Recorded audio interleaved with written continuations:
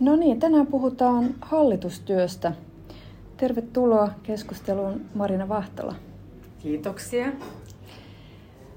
Sä oot tämmöinen pitkän linjan kansainvälinen hallitusosaaja ja oot toiminut toimitusjohtajana useassa yrityksessä ja oot myös brändikonsultti. Haluaisitko kertoa vähän taustasta? Minkälaisissa yrityksissä olet ollut mukana ja minkälaisissa rooleissa?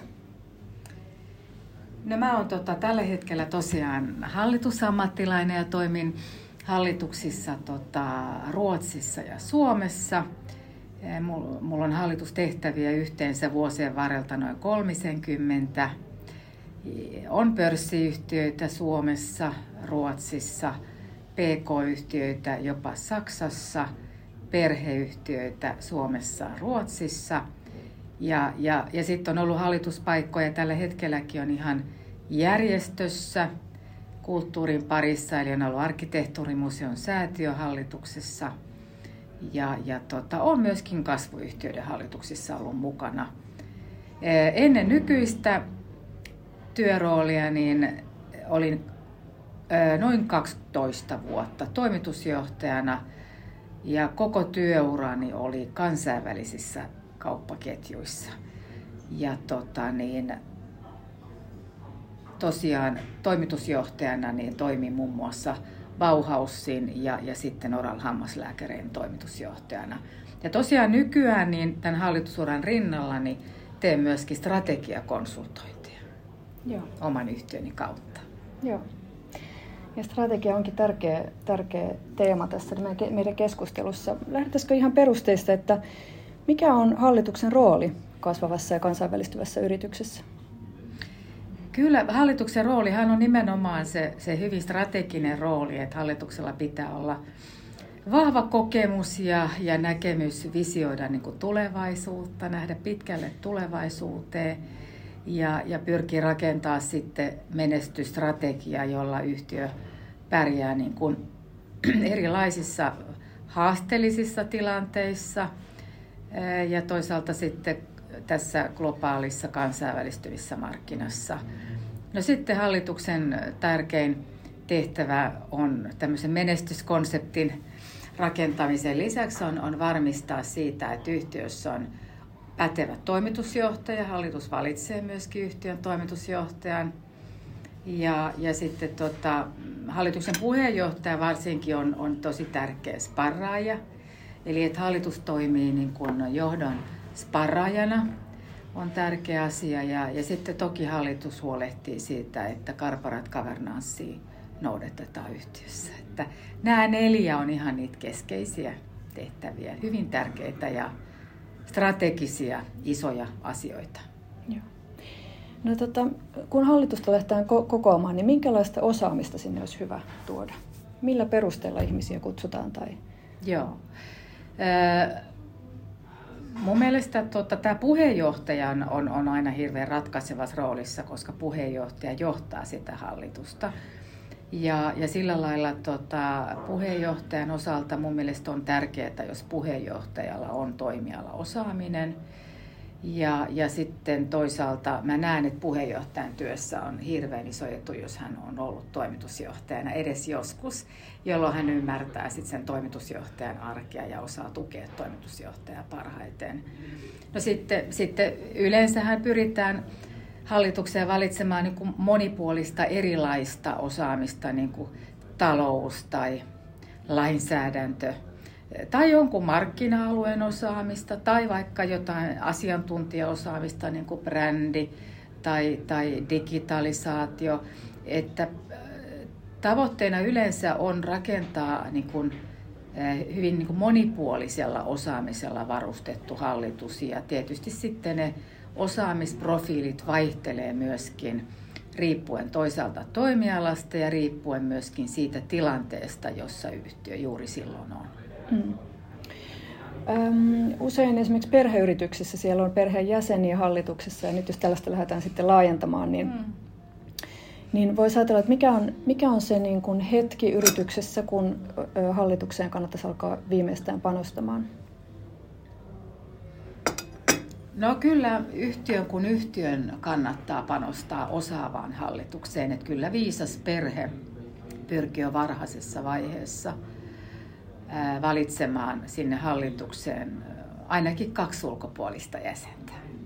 Joo. Ja hyödyntää osaamista, ulkopuolista näkemystä, ulkopuolista ajattelutapaa, ottaa mukaan henkilöitä, jotka katsoo perheen toimintaa myöskin niin kuin ulkoapäin. Joo. Mikä ero sitten on tämmöisellä advisory boardilla ja hallituksella? No advisory board on enemmänkin tämmöinen niin kuin asiantuntijoista koostuva tämmöinen ryhmittymä, joka antaa sitä asiantuntija-apua, että heillähän ei ole varsinaista hallitusvastuuta. Se on niin kuin neuvoa antava puhtaasti. Ja sinänsä se rooli voi olla hyvinkin erilainen. Voi tukea toimitusjohtaja, johtoryhmää ja samalla hallitusta. Hallitus sen sijaan sitten, hallitusvastuuhan on erittäin suuri ja hallituksen toiminta ohjaa todella tarkka lainsäädäntöä ja corporate governance. Joo. Mites jos mietitään tätä kansainvälistymistä, niin olisiko silloin hyvä ottaa hallitukseen joltain tietyltä markkina-alueelta ihmisiä tai jotain kansainvälistymisen konkareita, tai miten sitä kannattaisi lähteä miettimään? Joo, silloin kun kansainvälistä mietitään, niin ehdottoman tärkeää on, että hallituksessa on niin kuin riittävästi kokemusta toimimisesta kansainvälisissä yhtiöissä ja myöskin näyttöä niistä. Ja tietysti sitten jos ajatellaan, että mennään niin kuin erityisesti jollekin tietyille niin kuin alueelle, mennään nyt sitten Euroopassa, Saksaan tai Aasiaan, niin toki jollain tavalla se markkinatuntemus pitää saada sinne hallitukseen.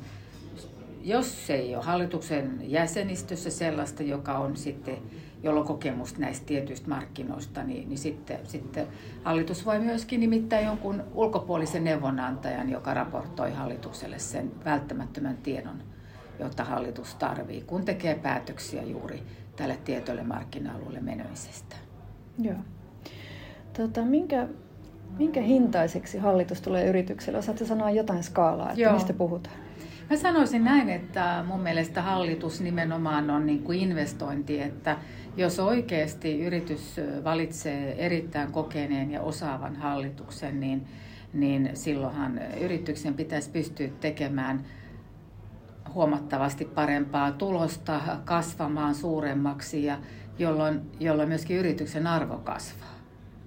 Eli silloin yrityksen pitäisi pystyä tekemään viisaita päätöksiä ja välttää myöskin niitä virheitä, kun siellä on ihmisiä mukana, joilla on se kokemus. Mm.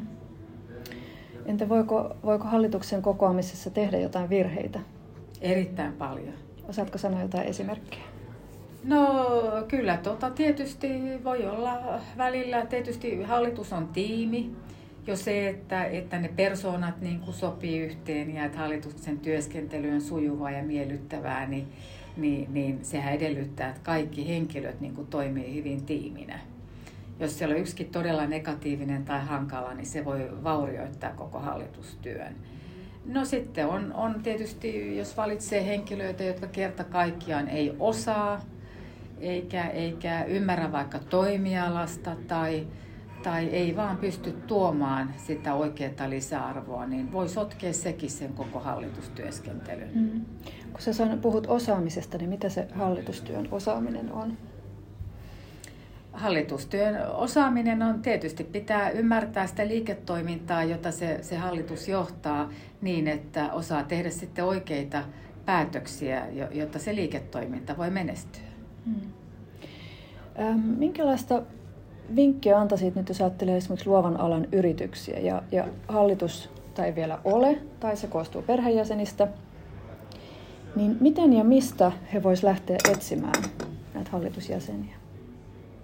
Joo, kyllä tänä päivänä tietysti varsinkin kun Suomessa ollaan ja katsoo ihan vaikka pörssiä, niin me Suomessa ollaan hyvin tämmöisiä, meillä on paljon erittäinkin menestyviä teollisuusyhtiöitä ja teknologiayhtiöitä, ICT, myöskin terveysalalla on paljon hyviä yhtiöitä, mutta sen sijaan sit meillä on hirveän vähän muun muassa näitä retail-yhtiöitä, luovien alojen yhtiöitä, Ja sitä kautta meillä on valitettavasti tällä hetkelläkin hyvin suppea niin kuin otos niitä henkilöitä, jotka tuntee hyvin sen alan, on toiminut sillä alalla menestyksekkäissä, saatika, että heillä olisi sitten vielä vahvaa hallituskokemusta. Että kyllä ne henkilöt sitten täytyy vaan löytää verkostojen avulla Suomesta ja tietysti sitten Ruotsistahan niitä löytyy jo ihan siellä hallitusammattilaisten tiedostoissa, niin siellähän niitä suorastaan vilisee. Voisiko suomalainen yritys lähteä hakemaan Ruotsista näitä Totta kai. Eli voidaan ajatella globaalisti tässäkin asiassa. Kyllä, joo. Mutta ensin kannattaa kartoittaa se oma kotimaa, koska toki se suomalainen hallitusammattilainen ymmärtää suomalaisten yritysten toimintaa ja suomalaisten kulttuuria ja kieli on suomen kielellä ja toisaalta se arki on helpompaa ja ei ole logistisia ongelmia, ehkä kustannussäästöjä. Että totta kai suomalainen, jos löytyy hyvä Suomesta, niin se on aina helpompi kuin se, että tulee tuolta toisesta kulttuurista pitkien matkojen takaa henkilö, joka kuitenkin sitten edustaa erilaisia taustoja. Joo. Olet toiminut tällaisissa isoissa kansainvälisissä ketjuissa muun muassa. Joo. Osaatko antaa sieltä jotain oppia suomalaisille luoville yrityksille? Miten sitä globaalia ajattelua, strategista ajattelua voisi kehittää? No, mä oon ruotsalaisissa ja saksalaisissa kauppaketjuissa ollut enimmäkseen lähes koko työurani ja siellä tietysti se, mikä ehkä erottaa toiminnan merkittävästi suomalaisten yritysten toiminnasta, niin ne ajattelee asiakaslähtöisesti, että Ikeahan on hyvä tyyppiesimerkki siitä, miten sä kuljet siellä myymälässä, että miten se on ajateltu niin kuin asiakaslähtöisesti. Ja nehän konseptoi asiakaslähtöisesti erilaisia palveluita tai tuotteita ja sitten brändää ne. Ja koko ajan siellä niin kuin Tukholmassa on tällä hetkellä paljon erilaisia testauspaikkoja, joissa taas testataan niin kuin uusia konsepteja. Ja sitten rohkeasti, ehkä ne lähtee vähän rohkeammalla asenteella viemään niitä niin sanottuja menestyskonsepteja maailmalle. Ja kyllä Ruotsista sitten oikeasti on lähtenyt todella monta ja todella suurta kansainvälistä ketjua, jotka menestyy ihan Afrikassa asti. Kiitos, tämä on ollut tosi mielenkiintoinen keskustelu ja palataan taas näihin aiheisiin toiset kerran. Kiitos paljon. Kiitoksia, joo.